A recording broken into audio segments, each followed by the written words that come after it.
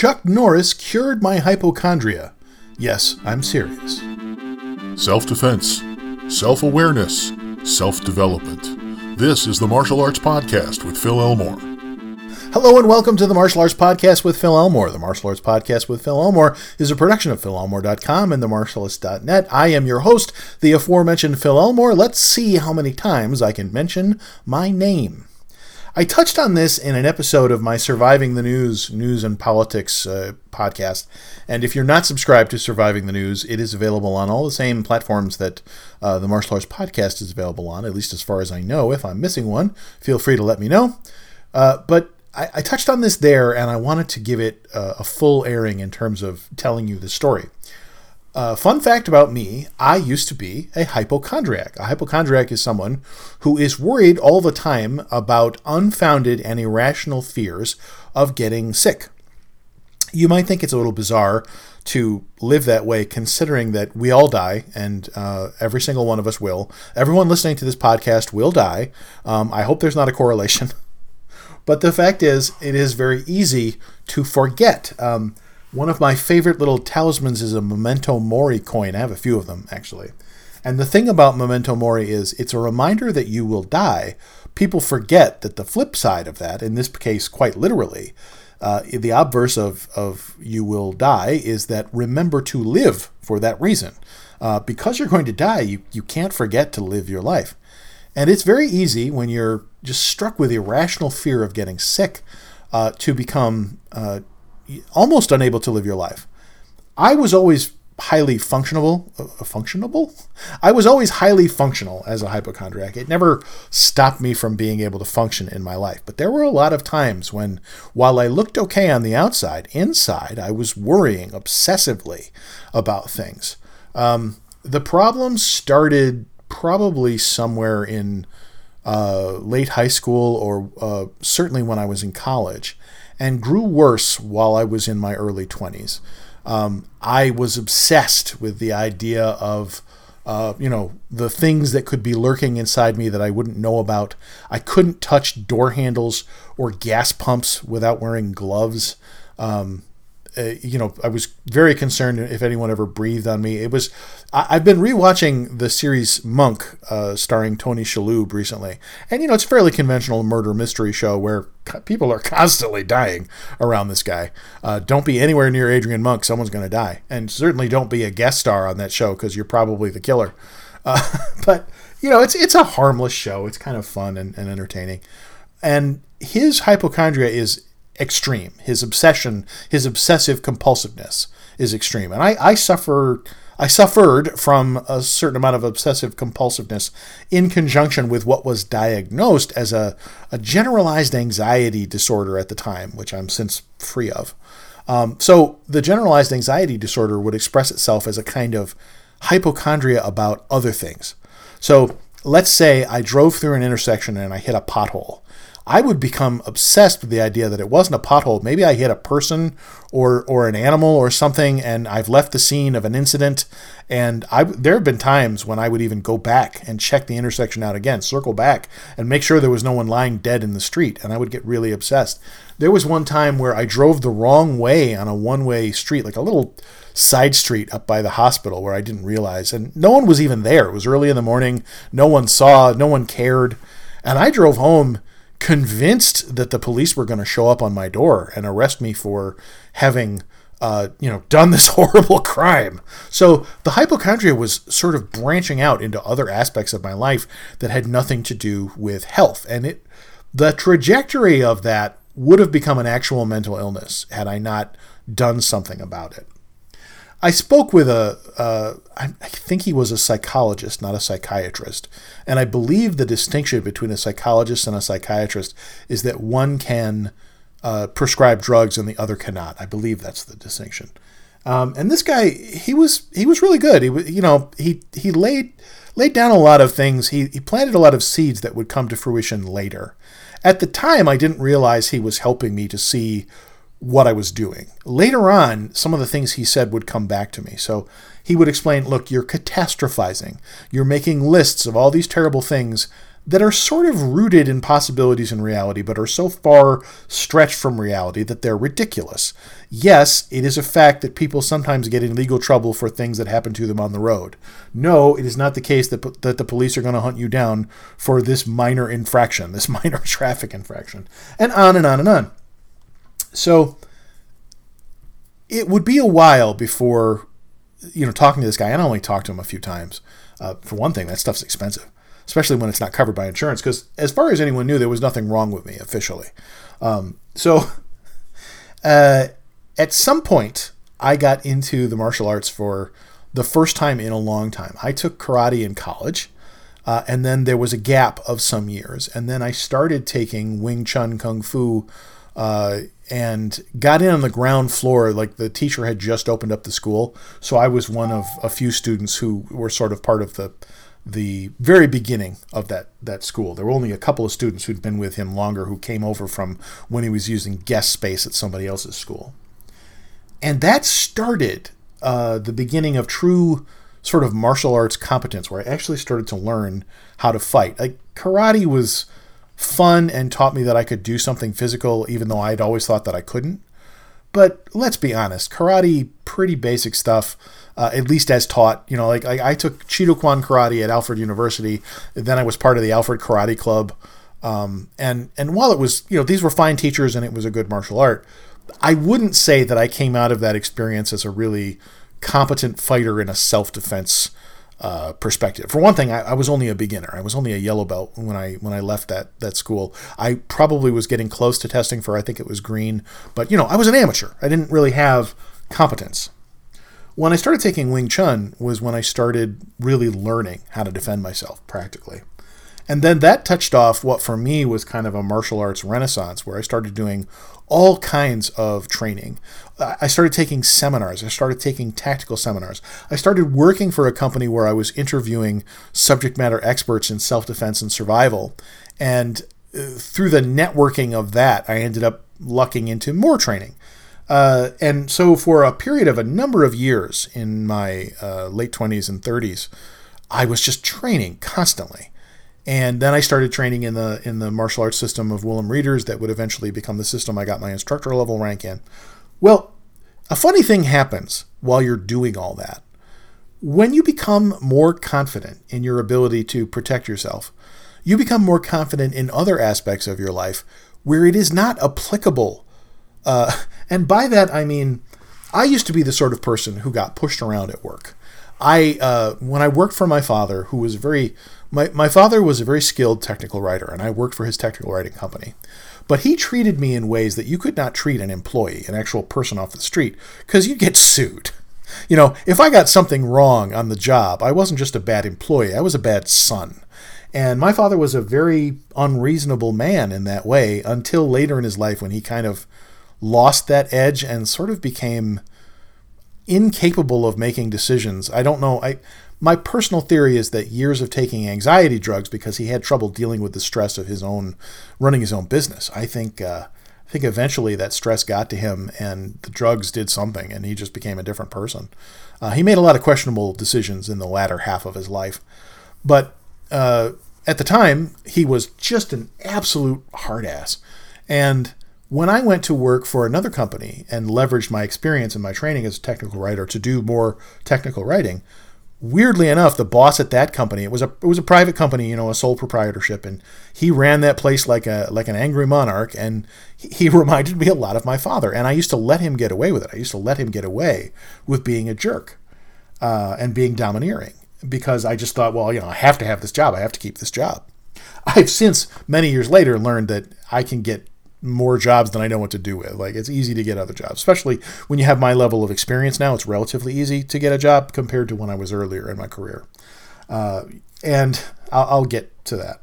So as I was learning to become more confident, the martial arts were giving me a personal confidence that has nothing to do with the real world. And what I mean is, when you're in a conference room with a bunch of people in a business setting, you're not going to start beating them up. You're not going to fight them. But something about knowing that I could gave me the confidence to stand up for myself in a way that I wouldn't have before. And people started behaving differently around me, and I didn't understand why. And I used to work in this office. I used to work next to a young lady who did graphic design. She was really nice. I liked her a lot. She was fun to talk to. She was a nice person. And I once said something about how people were behaving differently around me. And she said, "Wait, you don't know?" I said, "What? What don't I know?" And I'm like, "What, are they firing me? What's going on?" She's like, "You don't get it? You used to be a pushover, and now you're not. And that makes some people really uncomfortable. I've watched it happen." And in that way, it's very fascinating to hear yourself described by someone else from the outside. I was absolutely fascinated. I'm like, what? And come to find out that I was becoming a much more confident, competent, capable person purely based on the martial arts, even though I never saw martial arts as a vehicle for like self-development or self-improvement. I just saw it as a way of acquiring the physical skills to protect myself. And so the martial arts, and I say Chuck Norris cured my hypochondria. Obviously, I'm joking in a way because I've never trained with Chuck Norris. I was, however, on the editorial staff of WorldNet Daily when Chuck Norris was also on the editorial staff of WorldNet Daily. He used to write columns for WND News, and so did I. So Chuck Norris and I are actually coworkers, even though we've never met and never talked. And I once worked with a fellow who claimed to have sparred with Chuck Norris in person in some context, or maybe even competed against him. But I've never known if he was telling me the truth or not. He certainly believed it. He seemed like he did. Anyway, so that confidence translated in my ability to shake off my irrational fears of everything. And one day came the day when I looked at a public door handle. I think it was like a Barnes & Noble. And I used to have a hard time touching door handles. I would pull my sleeve down so I didn't have to touch them, or I'd wear gloves. Driving gloves were great for that sort of thing. Well, I looked at that handle. I said, you know what? I'm going to touch that door handle, and then I'm going to wipe my hand on my pants, and everything's going to be okay. And that was the moment that everything changed, because after that, after I faced down that fear, all of my other irrational fears started to ebb away. There was a moment when they all came flooding back for about 20 minutes. I was at a training class where we were doing, this was one of those classes that takes place at a shooting range, and there's a live fire component where you're actually shooting targets and stuff. But there was other training that was not involving live fire that had to do with disarms and preventing people from taking your gun away from you. And so we had blue guns. I had a Glock blue gun that I would bring to these classes along with my live Glock 19, and they would all fit in the same holster. So I'm training to stop someone from taking my gun, and I'm training to take his gun and vice versa. All of a sudden, I look down at my hand, and my hand is covered in blood. And it's because my training partner, who was kind of an older man, the skin of his hands was quite fragile. And something about the trigger guard of the blue gun or something on the gun ripped open his hand. So he bled all over his hand and all over mine. And at the height of my hypochondria, of course, what is more terrifying than bloodborne diseases like HIV and stuff like that?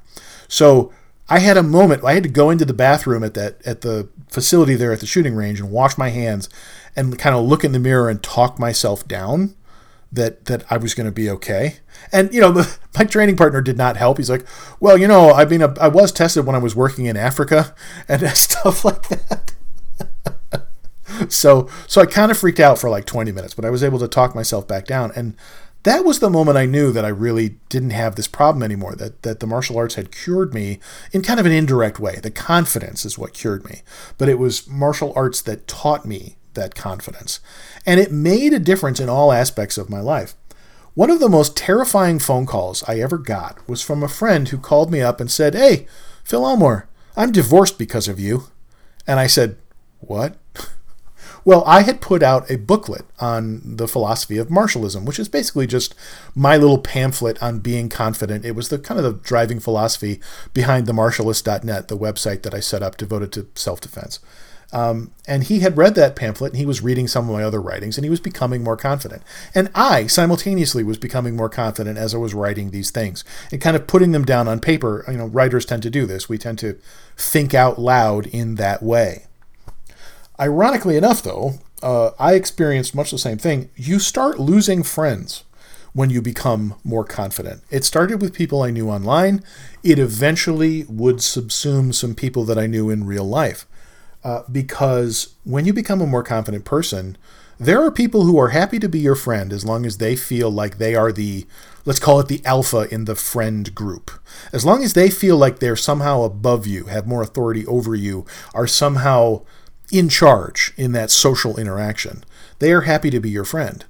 When that balance shifts, they become uncomfortable, and suddenly, they're not happy with you, they're not happy with things you say, they're angry, they're resentful. And so you will lose friends. This person who contacted me had become more confident, and it enabled him to confront the fact that his wife was basically a cheating whore. So things didn't work out for them. And ultimately, it was because he became more confident. So confidence is double-edged. It makes you better able to face your own fears. It makes you a better person, makes you more confident and functional as a human being. But you will lose some weak-minded people along the way. There is no getting around that. Also, and here's the point I'm making, it makes you in very big danger of getting fired.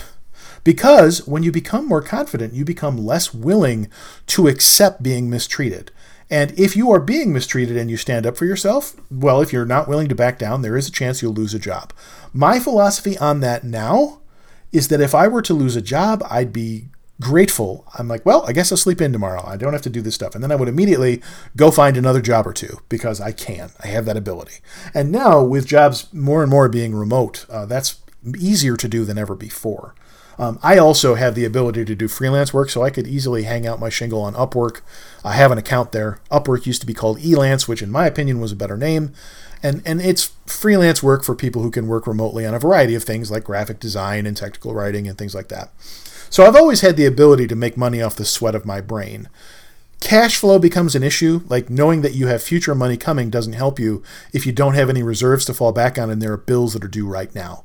So it does, you do have to plan ahead for these things so you have multiple streams of income so that if one of them fails, you're not completely left high and dry. That's a fact, and it's something that I've come to live with as a working writer, that you always have to be on the lookout for stuff like that. But the upside to that, the increased confidence that allows me to go, you're not going to mistreat me. I had an interaction with one of the people that I do work for. He was complaining about something, and I said something in response. He's like, well, this isn't a disciplinary call. I said, well, good, because if it was, I would just quit. And I think it was clear. I'm like, we're doing this for mutual benefit. The second you start mistreating me, we're done. I can go do something else gladly.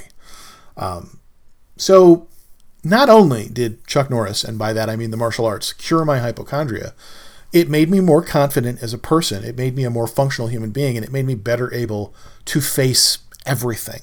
And then there comes a time in every man's life when he must face all of his fears. And for me, all of that happened all at once. I had all kinds of stuff happen to me. I ended up just facing a variety of things that I had long feared, losing my job and having financial problems and all kinds. I was briefly homeless during that period of time. I know what it's like to sleep in your car overnight because you have literally nowhere to go. I was staring down the barrel of losing everything. And I told myself, this will never happen again. I will never allow this to happen again. And that's when I started developing my freelance work so I would have multiple streams of income. And it all goes back to confidence. You have to have the confidence to take those risks, to step out on your own, to start businesses, to tell yourself, I'm going to make money. There's nothing stopping me from making money. And it's a very different mindset from the, I have the one job that I go to. If I lose that one job, everything's in question, and I have to find another one job. Like I couldn't claim unemployment now if I tried. I was on unemployment briefly when I lost my job during that period of time where everything went to hell. And after that, I'm like, this is never going to happen again. So I went out, and I now make enough money on the side that I wouldn't be able to collect unemployment if I did lose any of the jobs I'm currently working. And it's just as well because I had a really bad experience with unemployment. I was placed in a program that was meant to help me to find new work. Something that not everyone has to do. So some people, they just file their thing and they collect their money and they do whatever. I had to report to some training where they were going to help me with my resume. And some dude who'd been doing resumes for all of 6 months sat down with me and he was going to tell me, here's how we improve your resume. And I did that Nick Offerman thing. I looked at him and I said, I know more than you. And then I showed him my resume and it was clear there was nothing he could do to help me. And I'm sitting in these insulting little training sessions where then I find out not everyone has to do this. Like I'm special somehow along with these other people. And everyone got really uncomfortable because I had kind of a bad attitude about it. I was already mad about having lost my job. So eventually I got called for an interview and I left and I never came back. And I told myself, I'm never doing this. I'm never going to be dependent on someone else. And that too is confidence, making sure that you rely on you. Fundamentally, self-defense is the acknowledgement that you are responsible for your own upkeep, your own maintenance, your own protection, your own survival. Like lots of people walk around believing that someone else is responsible for helping them.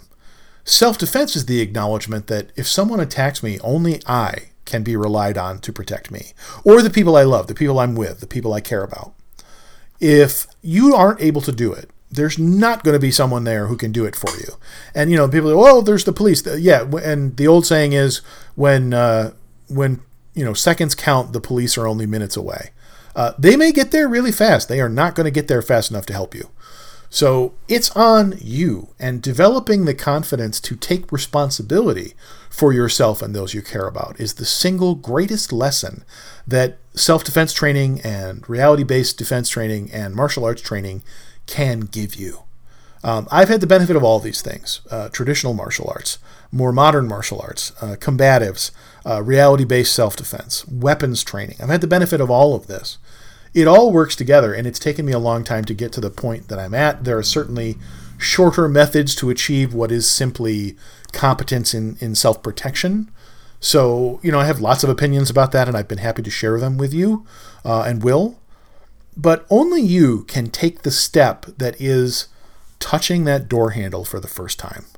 Only you can decide, I'm going to be responsible for protecting myself. Some of you listening to this know exactly what I'm talking about. Some of you are far better martial artists than me. A few of you listening to this may even be people who know that deep down you have embellished your martial arts credentials. You have laid claim to either ranks or training that you know deep down you don't really have, or that you maybe took a few shortcuts on. I'm not criticizing you for that. I'm explaining to you that if you know that deep down in your soul, that you have to touch the door handle. You have to take the step that is having the confidence necessary to really learn, to really be a student, to truly know that you earned and acquired the knowledge to be able to protect yourself and defend yourself. I want that for you. I want you to be able to do that. I want you to touch the door handle. I want you to take the first step towards being confident. I think this is the single most important lesson that I ever learned in any of the training I ever did. And I'd love to be able to pass that on to you. So it is with pride that I explain to you that Chuck Norris cured my hypochondria. The martial arts can cure you too. Learning to defend yourself, learning to protect yourself, learning to protect others can help you too. But you've got to touch the door handle, which is the admission. Something's been wrong. I need to make it right. So that's your call. I'm no longer in the business of criticizing people or getting angry and shouting, "You suck," at people I don't agree with. I've taken a much more positive approach to self-defense and the industry overall, and I'm a much happier person because of it. And there are some people I owe a debt of gratitude for that, for helping me to do that. They know who they are because I've thanked them already. There are friends I've lost in my journey in becoming more confident who were not able to be my friends except on their terms. I mourn their loss. In some ways, it's almost as if they're dead. And I'm sad about that. I think about it often. But confidence also says that I'm nobody's bitch. You will not force me to do something I cannot and will not do. And I'm not going to be somebody I'm not. I don't expect you to be somebody you're not either. I think the respect that every adult owes another adult is that everyone's responsible for their own choices. I think two adults can be friends and disagree about things and walk away going, well, that guy's wrong. And the same is true of people who are merely acquaintances. It's okay to disagree with people. It's okay to think people are wrong. It doesn't have to be a life and death struggle. It doesn't have to be something that, just weighs heavily on your mind, which it was on me. Things like that were weighing heavily on my mind until I learned to let them go. So that is my hope for you, and that is my wish for you. Touch the door handle. Take that first step. and let Chuck Norris cure your hypochondria, or whatever it is that ails you. All right, that's going to do it for this episode of the Martial Arts Podcast with Phil Elmore. Until next time, pretend I said something cool here. This has been the Martial Arts Podcast with Phil Elmore. Visit us online at linktree/Phil Elmore.